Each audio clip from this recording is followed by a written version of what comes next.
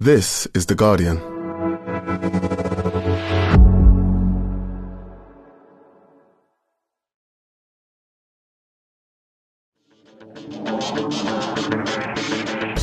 Hello and welcome to The Guardian Football Weekly. The Champions League last 16 kicks off with wins for Manchester City and Real Madrid. City had a little scare in Copenhagen, but in reality completely dominated almost from start to finish. Kevin De Bruyne scores one, sets up others.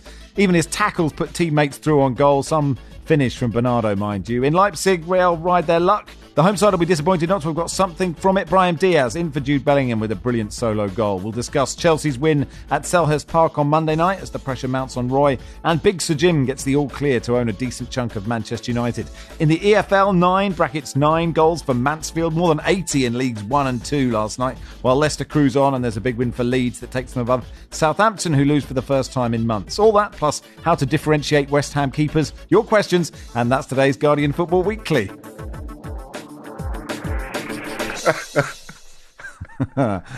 Chortling away at that last bit. Barry Glendenning, welcome. Hello, Max. Happy Valentine's Day. Happy Valentine's Day to you, my love. Mark Langdon from the Racing Post, hello. Hi, Max. And hello, Lars Sivertsen. Good morning, Max. Let's start then in Copenhagen. Copenhagen 1, Manchester City 3. When the draw happened, Lars, Man City weren't in the best form. But, that has changed since. And Copenhagen hadn't played for 2 months before this fixture. And it showed, I guess. Perhaps it would have been the same if Copenhagen had played through the winter. But at least they had that moment, right, where the park and just went wild and you just thought, we've got a game here. Yeah, incredible finish by Maatsen because, the ball coming across was actually bouncing a little bit. So getting a clean strike on it wasn't an obvious thing. And it was an incredible hit. But no, you're right. Most of the rest of the game, it did unfortunately look like a team from Scandinavia that hadn't played for 2 months, played proper games for 2 months, coming up against the best team in the world. Which is kind of what it was.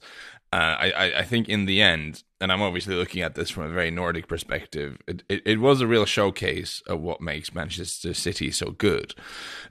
Because FC Copenhagen does not want the game to look like this. Like they're not a team who want to sit back and defend in a low block for 90 minutes of the game. It's not what they do.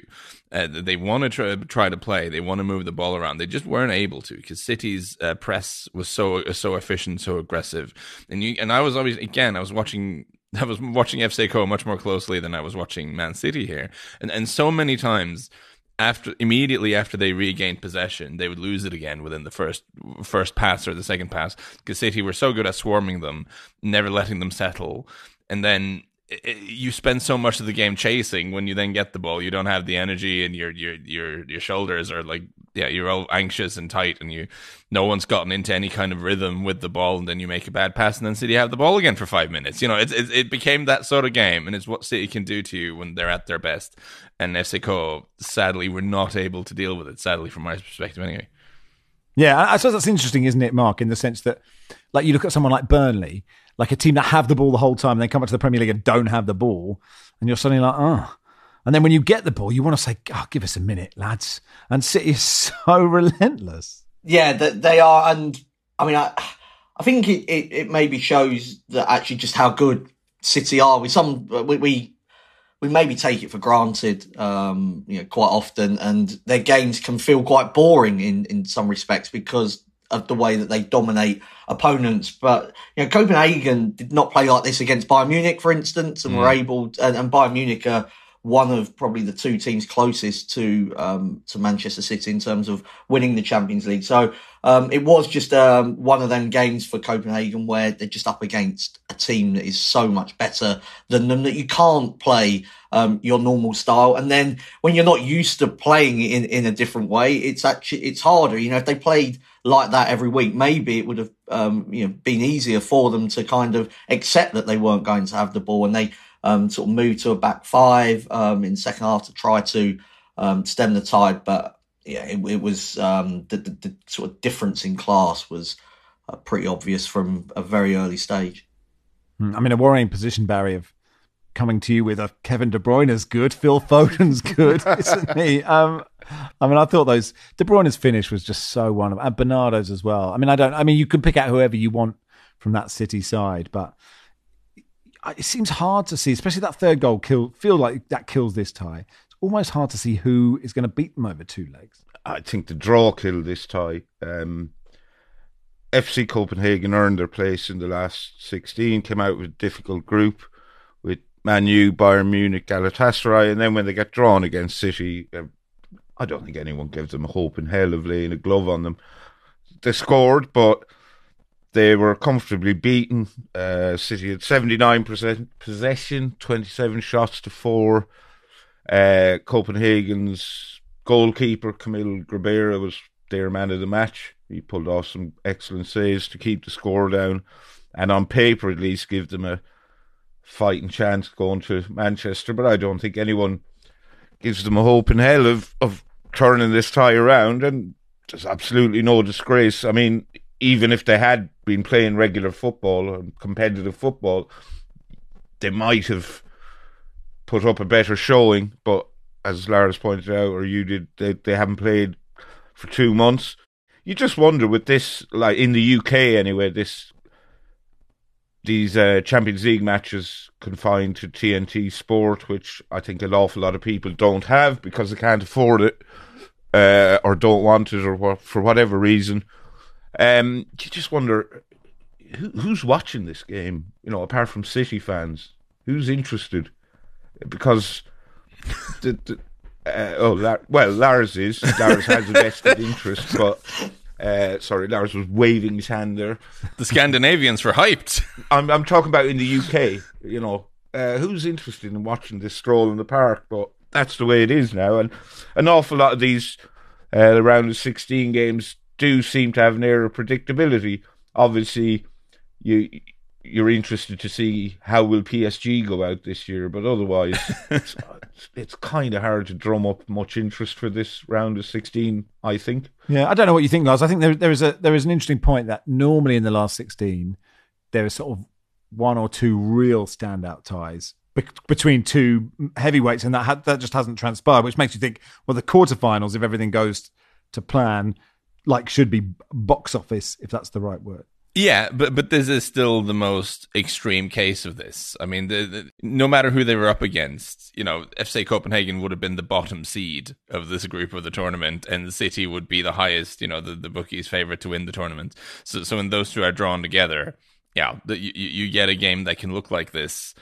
I'm a little bit again with my Danish hat on. It is a bit frustrating that they drew Manchester City, because I think they are a team, as we saw in the group stage, that could do something more. But Man City are an awful team to play against. It's what their coach said after the game, that the first 20 minutes they had a real shock by the tempo of the game. They just couldn't cope with it, and then they kind of grew into it a little bit. But they weren't really able to do anything.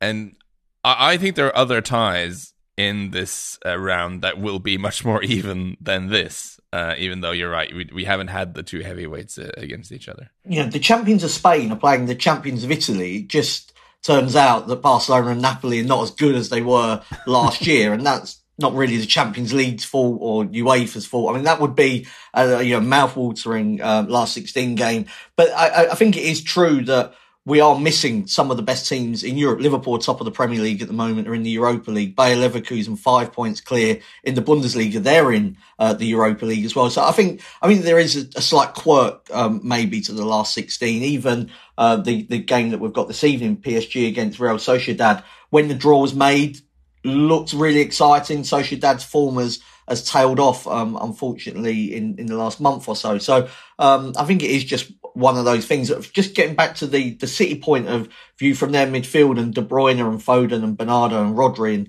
all of the quality they've got in there, I do think that midfield is better without Alvarez in it. And he's been fantastic and carried the goal threat, particularly when Haaland was out. But this is the balance of the City team that I like best. You can argue maybe about who plays on the left-hand side, but it did feel like you could counter-attack against City slightly easier with Alvarez in there. And when they've got De Bruyne in that position, he gives you the goal threat almost that Alvarez has got, and he can also do the other things as well. Just a sensational footballer. Great hair. Yeah. Oh, yeah, wonderful hair, of course. We have talked, actually, Mark, about whether Foden and De Bruyne, how do you because Foden was sort of playing where De Bruyne plays. And it feels like Foden's just kind of stayed there and De Bruyne's come in and it's fine. Clearly it's fine because they're both brilliant. Yeah, good footballers can just play. And I think that Foden is perfectly fine on the wing, and it's nominally on the wing. He's not being asked to do like what Doku does on the other side when he plays. And quite often him and De Bruyne can change anyway. De Bruyne likes to go wide, plays in that sort of right channel for City quite often anyway. So that just enables City to be fluid, doesn't it? If you've got Foden and De Bruyne, Bernardo can play in a number of positions as well. So that midfield, I think, just works with all of those good players because they're just really talented. It's a shame, Barry, for Grealish to get a start and then to have to go off. And then, but it does feel like Doku is a much more sort of incisive player. Like I think the future, when you're looking for interesting storylines to come out of City when they've won another game and all been great, I think that Doku Grealish thing is quite interesting. Yeah, it is. I mean, Doku is probably the player Grealish was when he was at Villa before he went to Manchester City and got reprogrammed. There's no indication yet that Pep has same plans for Doku, probably because he doesn't need to, because he has Grealish in reserve, and that seems to be where Grealish is now. And yeah, I'd say he's mega pissed off now. It looks like, I think, a groin strain or something, so I presume he'll be out for 3 weeks or a month with that minimum. And yeah, he had a chance to impress. We know what he can do, but yeah, he will be fed up over that. Lars, you wrote a great piece about Copenhagen for ESPN. You spoke to lots of people there. And one of the interesting things I thought about was they have this amazing academy set up where they basically hoover up everyone in Denmark. And I wonder, are they hated in Denmark by everyone else?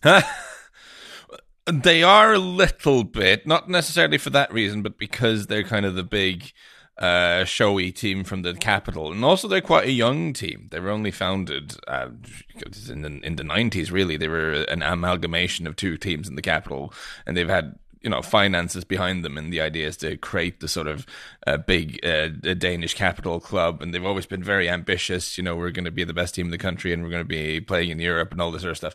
And that sort of level of sort of naked ambition kind of annoys everyone else a little bit. So I mean, I think that because of that, there'll be some amongst fans of other clubs in Denmark in particular. There's not a huge amount of affection and respect for FCK, I guess, but I think amongst the general population, I maybe you can draw certain lines to what it was like in Norway again when we had Rosenborg playing well in Europe. A lot of people in the country thought it was exciting to see a Norwegian team at a great stage, but if you support their rivals, it's not amazing to see that Champions League money ticking into their bank account fairly regularly, because it makes it even harder to compete against them domestically. And then in this break, I mean, obviously there's nothing they can do about not playing football for 2 months, right? Because it's really not a good place to play football in November and December. And they all sort of go off to Portugal. But like it does seem sort of faintly unfair, I guess, or yeah. So we have this discussion semi-regularly in the Nordic countries about Denmark. At least they have kind of changed their schedule so that they do follow the normal European league structure a little bit. They do autumn to spring in terms of their championship, but they do have to have this big break in the middle. For Norway and Sweden, I mean, we have summer leagues, and we actually, I would argue, it's a double-edged sword. You have an advantage in the qualifying stages. When you're trying to qualify for the Champions League, your teams are in season, whereas the opponents are not. So at that point, that can be an advantage for you. But there's no getting around the fact that you can't really do.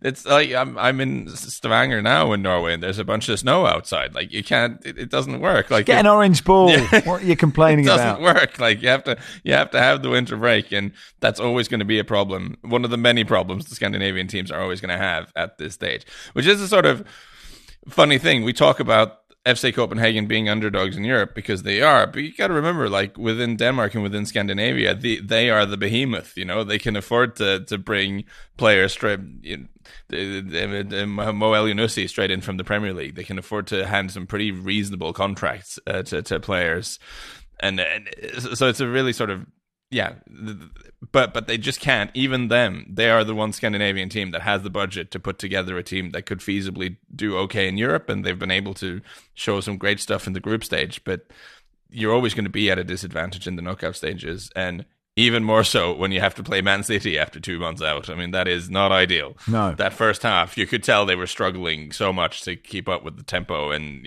first 20 minutes was pretty brutal. Well, none of them were sick. So, it wasn't like a pre-season game at amateur level. Anyway, that'll do for part one. Part two, we'll do Real Madrid's win in Leipzig.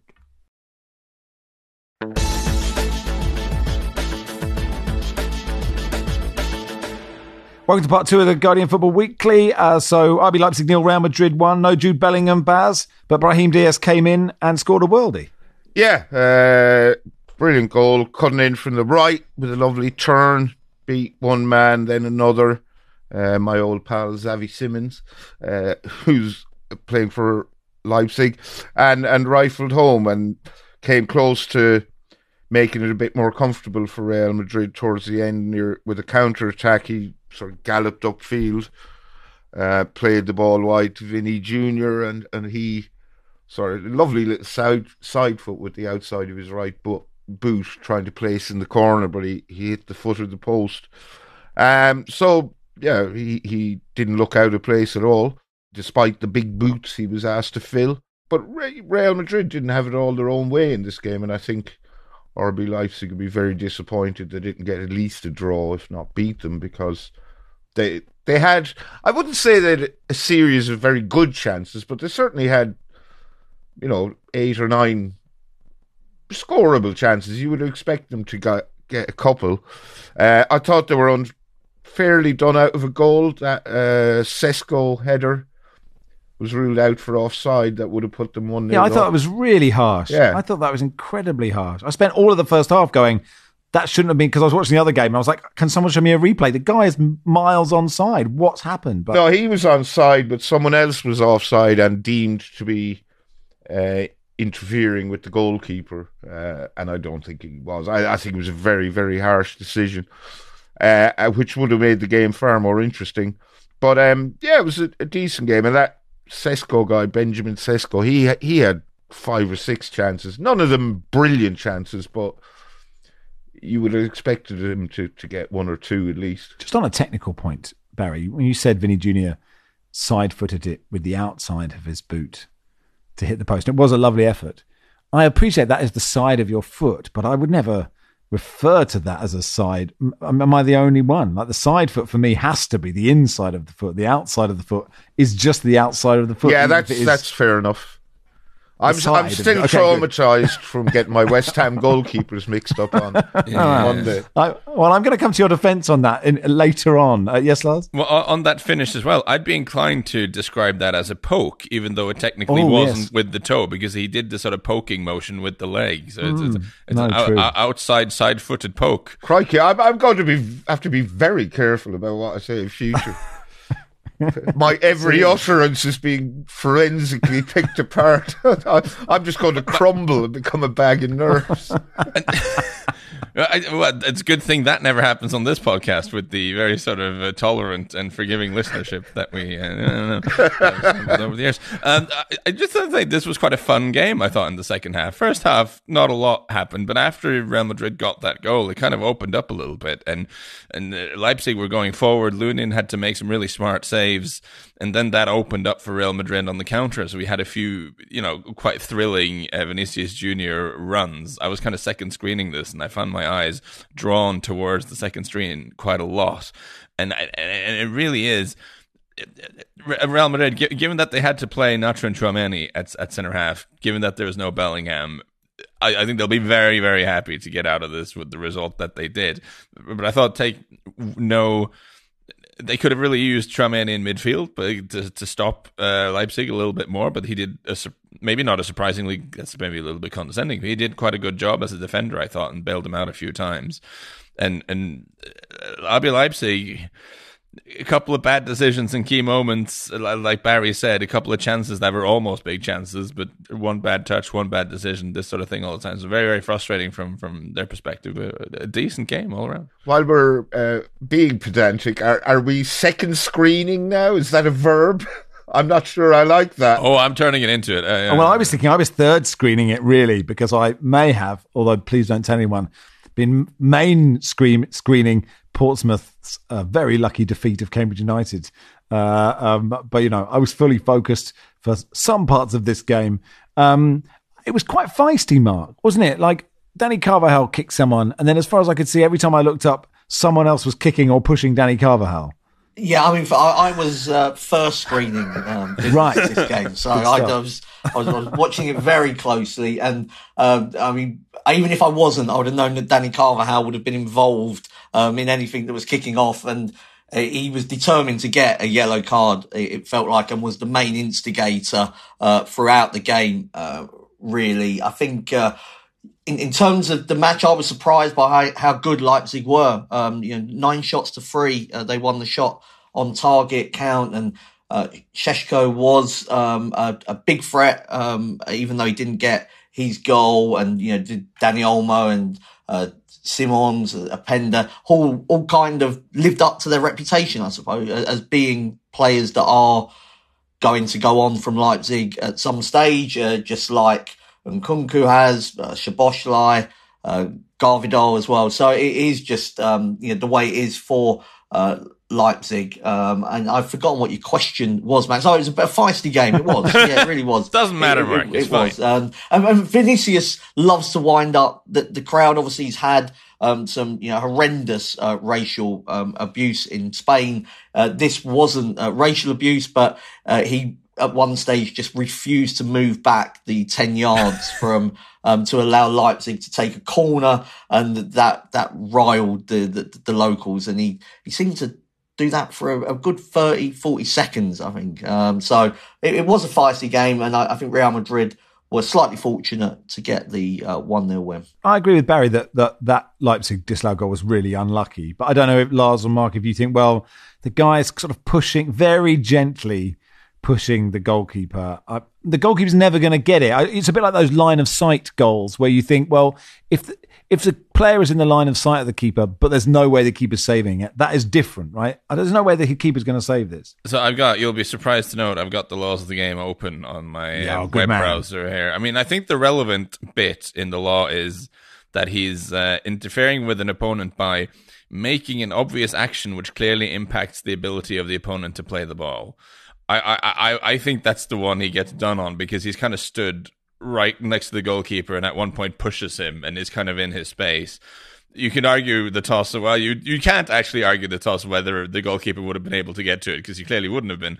But I think when you're stood right next to him, you give him a little push, all this sort of stuff, you're clearly impacting his ability to do something. I think that's how they... I can't argue. But I've heard someone suggest that the linesman gave it because he probably thought Šeško was offside, and then they checked the VAR and thought, oh, he's not. But then, oh, look, this guy's offside. So it turns out it's okay. Like that's probably, I'd be inclined to believe that that's possibly what happened. But I think the final call is close enough to the scope of the rules of the game for it to not be a massive scandal. Everyone in Spain will be just nodding their heads, because the whole season has been dominated by Real Madrid supposedly getting the rub of the green and every 50-50 call in terms of referees this season. And I think Xavi said even a blind man can see what's going on earlier on in the campaign. So there'll be no shock outside of Madrid in Spain that maybe a 50-50 call went their way. Who am I to disagree with a man who continually second screening the laws of football? Not outright wrong, but quite jammy, I think is how I would describe that call. Mark, while we're on Real Madrid, they beat Girona 4-0 at the weekend, now 5 points clear at the top of the league. Is that it for Girona now? Is that multi-club ownership dream dead in the water? I think so. 5 points is a lot to make up on the Real Madrid team. It's only lost once, I think, in all competitions this season, growing very much into the campaign, and will soon have Militao back, Courtois, Rudiger was out of the game against Leipzig. Bellingham's got a couple of weeks on the sideline. So that might impact them because he is very important to them, despite the fact that Brahim Diaz got that wonderful goal in Germany. But I would have thought that 5 points is too much for Girona to pull back, and Barcelona not even in the picture really. So and Atletico Madrid even further behind. So that was a huge win in terms of them claiming the Spanish title, I would have thought. And for Girona, it's more about if they they will qualify for the Champions League, and that, despite the multi-club ownership, is still, I think, an absolute remarkable tale, really. Barry, you've already established how excited you are about the last 16. Are you frothing at the mouth at PSG Sociedad? I'm looking forward to it, actually, because it's PSG, and there's always a chance to mess it up. And I think everyone will be rooting for Real Sociedad. Sadly, Kieran Tierney won't be playing. He's on loan there.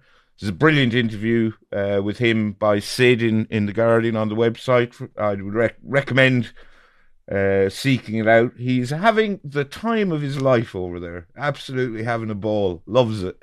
And it's always quite nice to see when a player goes abroad. You know, he's obviously Scottish, but when a player goes abroad from the Premier League and just has a wonderful, wonderful time. He's played, I think, 16 games for them, but his season's been curtailed by 2 hamstring injuries, so he won't be playing tonight. But yeah, I will be cautiously optimistic that Real Sociedad can beat PSG, because it is PSG, and on their day they're capable of losing against anyone. And it's very much, this multi-million-dollar or multi-billion pound or euro state-owned behemoths against, the plucky little homegrown underdogs that's full of academy graduates. I think there's 14 or 15 academy graduates in the Real Sociedad first team squad. So you love to see it. Do you think when Kieran Tierney eventually goes back to the Premier League, he'll be like when I got back from my gap year? Yeah. I'll tell you, it's what it sounds like, actually. He's on his gap year. He was describing like the food he eats there, clams and rice, and how if he, when he tells the lads at home in Glasgow that he's been eating clams and rice, they all just mock him. There's a very specific reason why I'm looking forward to this game, and why, if you want to make a case for an upset, is that Real Sociedad are like the most aggressive, high-pressing team in La Liga. They're most press-tastic team in the Spanish league.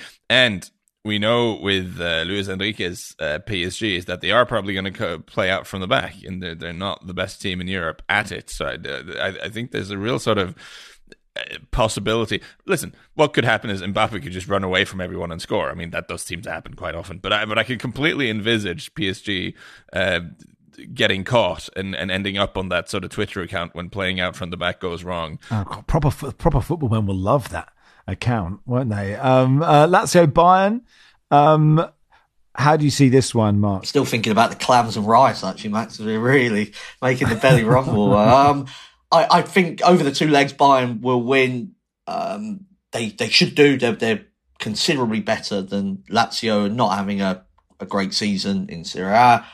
Obviously, they need to recover from the shock of just getting a real hiding by Leverkusen on Saturday, because the 3-0 score wasn't one of those games where you can get caught and dominate the game and you just end up losing it 3-0. I think that the team is not functioning properly at the moment. That's on the coach, Thomas Tuchel. He's under pressure, getting a lot of flack. He doesn't believe he's got the right balance to the team and has been moaning about that throughout the season. And they are easy to counter-attack on, but I just don't see sort of Lazio. Last season when they had Milenkovic-Savic, he was somebody that could make those runs from deep and was a huge player for them. They're just not the same team this year, and maybe one of those reasons why the Champions League isn't as strong as what it sort of traditionally is because Lazio are not one of the best 4 teams in Italy this season, so it should be comfortable enough over the 2 legs for Bayern. Briefly going back to the clams and rice, is he talking about paella? You normally have more than just clams in sort of a paella. calamari, Always a prawn, sort of squid, isn't there, in a paella? A lot of squid. I think. Now I'm hungry. Who was it? Was it somebody famous or just a friend of mine who thought that calamari swam in the sea with like little circles that swam around in the sea? And that's what they were. I don't remember. I know Kieran Trippier referred to, he didn't realise that, he thought that tapas meant Spanish food rather than little dishes, and referred to, when he went to Spain, he didn't realise that, you can have little dishes of anything, really, and that's what that means. According to delicious.com, there is a recipe for Spanish clams and rice, so a separate dish from paella. Anyway, that'll do for part 2. Part 3, the more prosaic Selhurst Park defeat for Crystal Palace against Chelsea.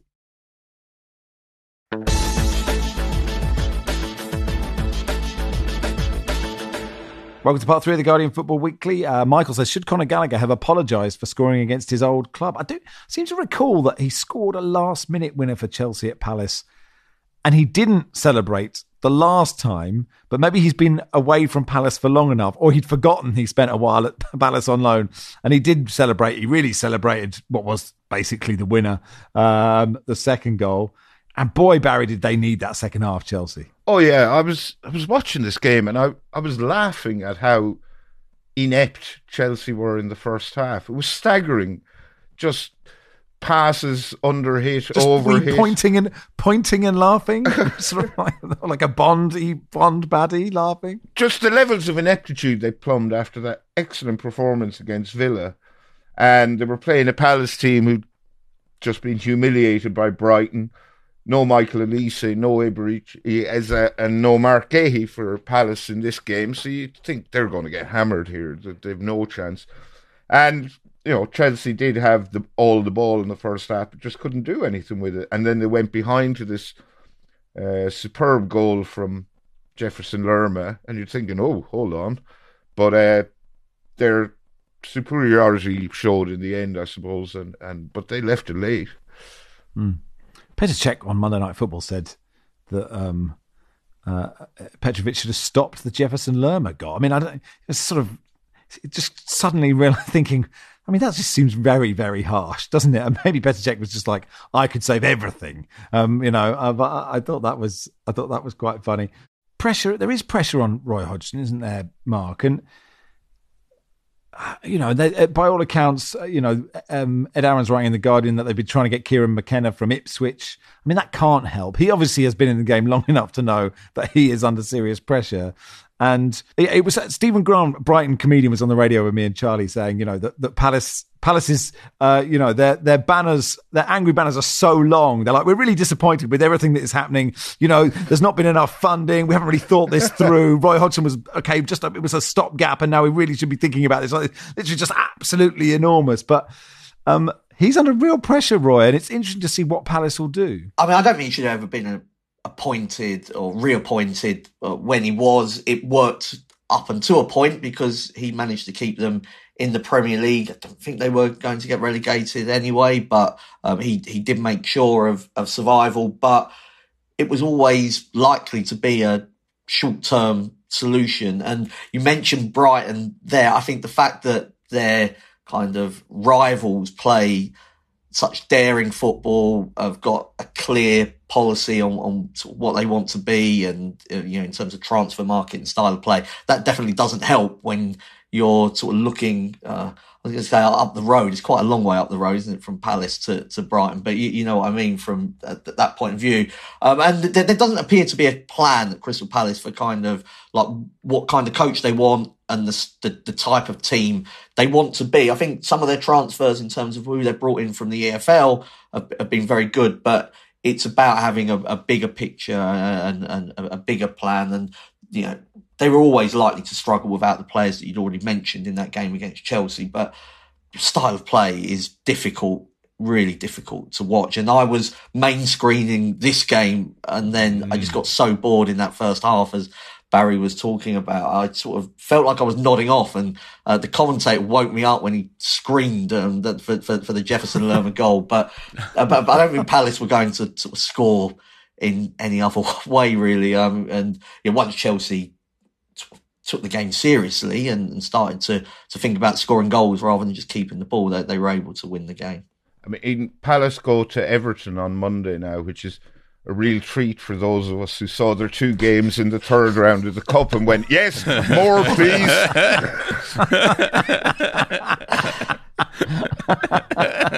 I thought Adam Wharton looked good, though. You mentioned signing from the EFL. He looks like a tidy player. And if they have all their players fit, next season, presumably in the Premier League, and they have a new manager, it could all change pretty quickly, I guess.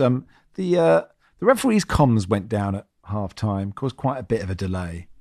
I don't think there's a conspiracy theory, but I feel I spend a lot of time watching an official unstrapping something on his bicep and re-strap. It feels like I spend a lot of time doing that. There's no question or no point to this, but it's just something we just think, could you just get on with it? It's a bit like standing behind someone at a cash point. Not that you do that anymore. That ages me, but going, fuck, this is taking forever. Anyway, British billionaire Sir Jim Ratcliffe, his deal to buy a quarter of Manchester United has been approved by the Premier League. Well done, Jim. It's worth £1.03 billion. It's still subject to FA approval. The Glazers will retain a majority stake in the club, but Ineos Group, Ratcliffe's Ineos Group, will take control of football operations.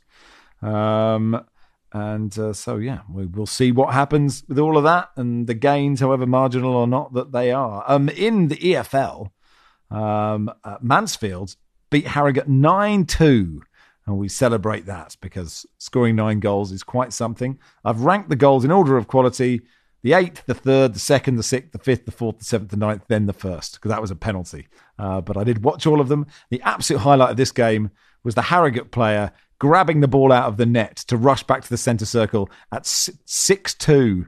I was still in. They scored 2 quite quick succession. Dangerous lead, 6-2. It really is, isn't it?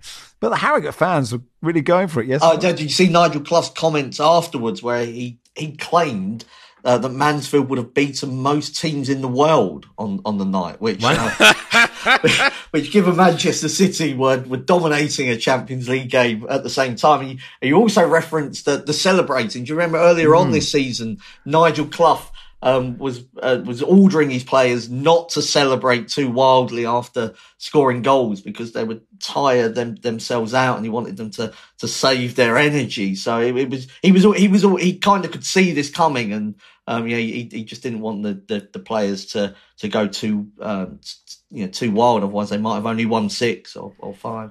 Yeah. Was it just Pathé News handshakes all around and jog back to the centre circle? Yeah. Maybe they could have beaten Man City if Man City were also playing Copenhagen at the same time. I mean, that is possible. Yeah, Hiram Boateng got a hat-trick. He's a holding midfielder. He was great for us when we went up from League Two. In the Championship, Leeds won 4-0 at Swansea, couple for Willie Gnonto. Matt says Leeds, since New Year's Day, have scored 25, conceded 2 maximum points. In any other season, they'd be topped by a mile. Danny says, how do you think the Leeds squad will cope in 2 years when we qualify for the Champions League? And they overtake Southampton, whose unbeaten run is over. They hadn't lost since September. They lost 3-1 at Bristol City. Leicester are 12 points clear at the top. Beat Sheffield Wednesday 2-0. Stately home, Kieran Dewsbury Hall with a delightful assist for Jamie Vardy. Who wants to talk about the ridiculous Rabona what's his name? Is it Philogene? How do I pronounce this man? Philogene. Yeah, so Philogene is dribbling to the byline, cuts back in, is then at a very difficult angle, and rather than do the traditional thing at that point and just cross the ball normally with his left foot, he goes for the Rabona, which floats in over the goalkeeper, at least at first view, and sort of finds the top corner. And you're thinking we found the Puskas sort of goal of the year winner. Scandalously, though, there is a deflection, and it's been given as an own goal because it maybe wasn't on target. I mean, who are we to know whether there was enough curl on the Rabona for it to have bent in anyway? But as good an own goal in a different type of way. I mean, we all love the Lee Dixon sort of lobbing the goalkeeper from the halfway line sort of style of own goal. But one of the best own goals in a different kind of way. And credit to Charlie Baker for saying fans should sing Philogene is not my lover. It really does scan, doesn't it? Yes, Lars? I feel like this is where we need an appeals system to the dubious goals panel. There should be the dubious goals panels.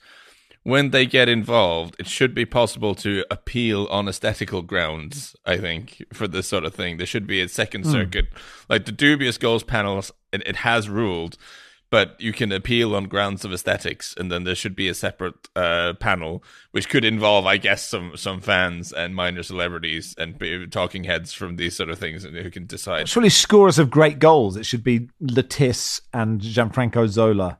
I'm just not inclined to give... And Serge from Kasabian should be the three who decide. I'm just really worried about what the panel would come up to if you sort of bring Lettice in. I mean, there could be all kinds of weird shit could come out of that panel. We will do another EFL pod soon. Producer Joel won't sanction it until Charlton win, and they haven't won in 14. So it might be a long time. He's terrified of Charlton in League Two, which they haven't been in the fourth tier since the 30s, apparently. You can't rattle around in a 30,000 capacity in League Two, but you're never too big or too good to go down. Barry, you wanted to do a little bit about Sunderland Till I Die. Series 3. Yeah, Series 3, the third and final series of this great documentary is out. And it's probably the weakest of the three, I'd say. It's only 3 episodes long. It begins halfway through the season when they get promoted from League One back to the Championship after 4 years in League One. And I think that kind of takes away from it a bit because, who wants to see success? Abject failure is always more interesting to watch.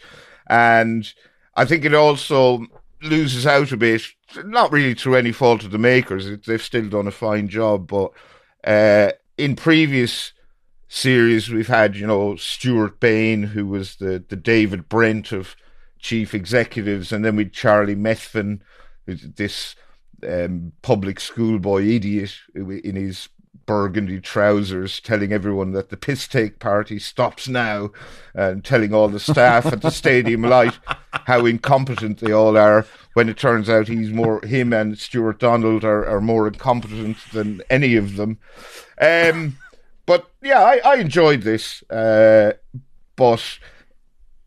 Kira Louis Dreyfus is in charge now, the 20-something billionaire, and he's quite dull and far too competent to be the star of this show, so we're relying on the old faces, the fans who've made it so good over the years. Peter Farrar, the cabbie. Oh, he's wonderful. Michelle Barraclough and Ian Wake. Yeah, there's no jeopardy in this because obviously they're going to get promoted.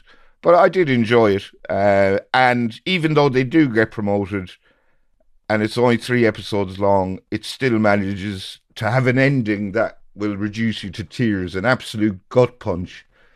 So anyone who's seen the first 2 series, you've got to watch this one. Just see it out. Yeah, I mean, it feels to me nothing is going to continue a piss take party more than someone announcing to you that the piss take party stops here. feels incredibly counterintuitive. I want a man in red trousers spunking millions on Will Grigg, frankly. But you're right, Pete the cabbie. I feel like I've given it a bad review, and it's not bad, but it's just not as good as the previous 2 for the reasons I've kind of outlined. And I think Welcome to Wrexham's really taken over in the football documentary stakes, hasn't it? Yeah, I haven't got to that yet, I must confess. I really, once I saw the Tottenham team talks, I just thought this can't be all there is. Come on, lads, let's fucking smash them. I mean, I've heard that, I've delivered that. I want more from these guys. There's so much footage of men in trainers sort of arriving at the training ground, high-fiving people. There's just hours and hours of this.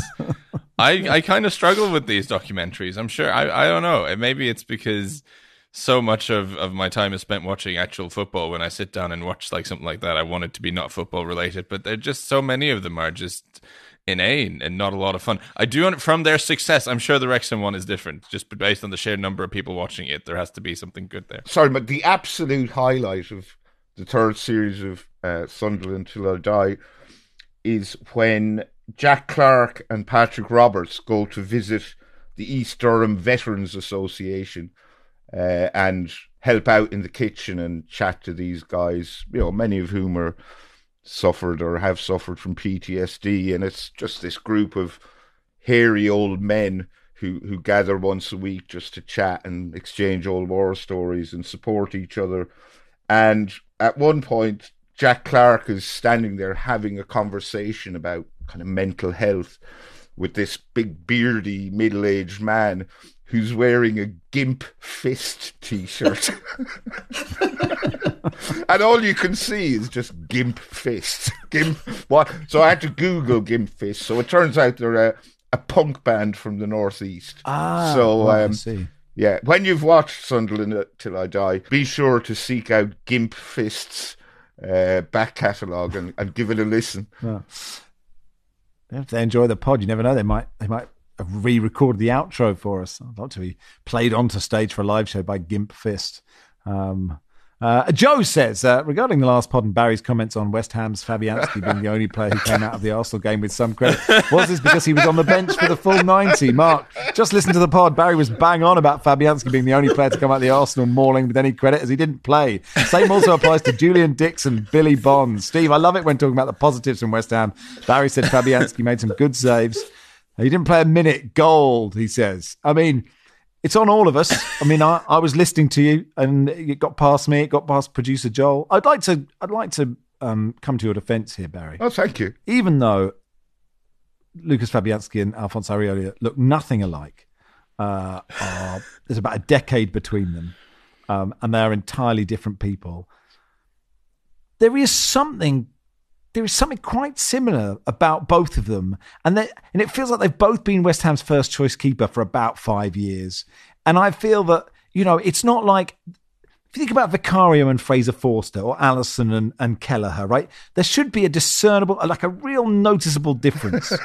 But I think most people, unless they had a close-up, I think most people didn't notice. And I think you can't be expected to differentiate between West Ham goalkeepers. I give you full forgiveness. I would argue, Max, that if you're podding at the highest elite level, you probably should be able to differentiate between West Ham goalkeepers.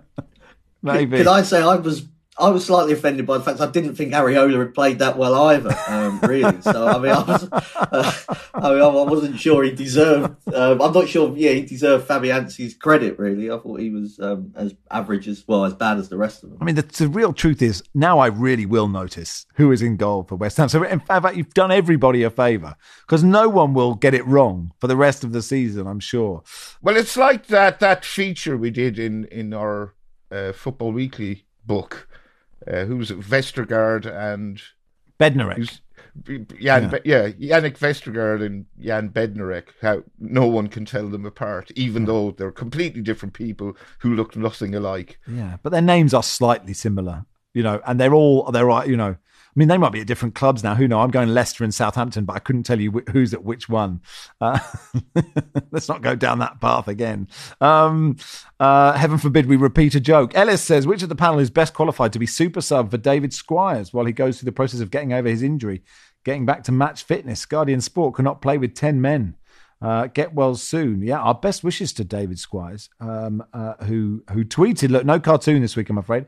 On Sunday morning on an otherwise uneventful dog walk, I became a walking chew toy for a stray staffy who had taken umbrage to the existence of one of my small dogs. I got in between them and came off worse for wear. If it hadn't been for the help of 3 blokes who came to my aid, I don't think I'd be typing this. In time, I'll be able to take more enjoyment from the fact that the man who saved me is an Australian called Bluey, which for parents of young children, they will find very amusing. I needed surgery on my upper arm. My drawing hand is fine. Suck it, haters, he says. I need a few days on the sideline. My little dog is fine as well. Look, I chatted to him today. It sounded pretty fucking full on, actually. Excuse my language.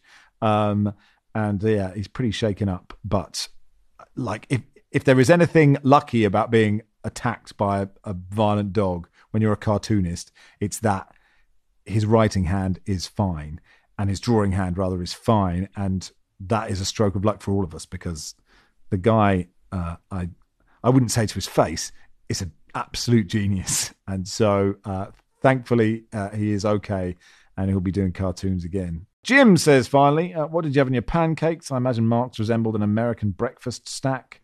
Did you pancake, Mark? Did you what was it? Oh, pancaking's a verb now too, isn't it? Fuck's sake. Pancake. It was a second. I think it's something from the Urban Dictionary, Barry. I'm almost certain. Anyway, yes, Mark. I second plated with with pancakes after dinner. It was American, maple, Canadian, North American maple syrup on the pancakes, and I won't be giving up anything for Lent, though, Max. Although maybe Gimp Fist, I might give up Gimp Fist for Lent. Fine. Gimp fisting, that could be a verb too. That'll definitely be in the Urban Dictionary. I'm sure it is. Anyway, from Up to Joe, Darren Peacock is the only player whose name contains every letter in the word pancake to have made a Premier League appearance on Shrove Tuesday, doing so in 1995 for Newcastle United. Thank you very much. That is a statistic that I like, and that'll do for today. Thank you, Lars. Thank you, Max. Thanks, Mark. Thanks, Max. Cheers, Baz. Ta. Football Weekly is produced by Joel Grove. Our executive producer is Danielle Stevens.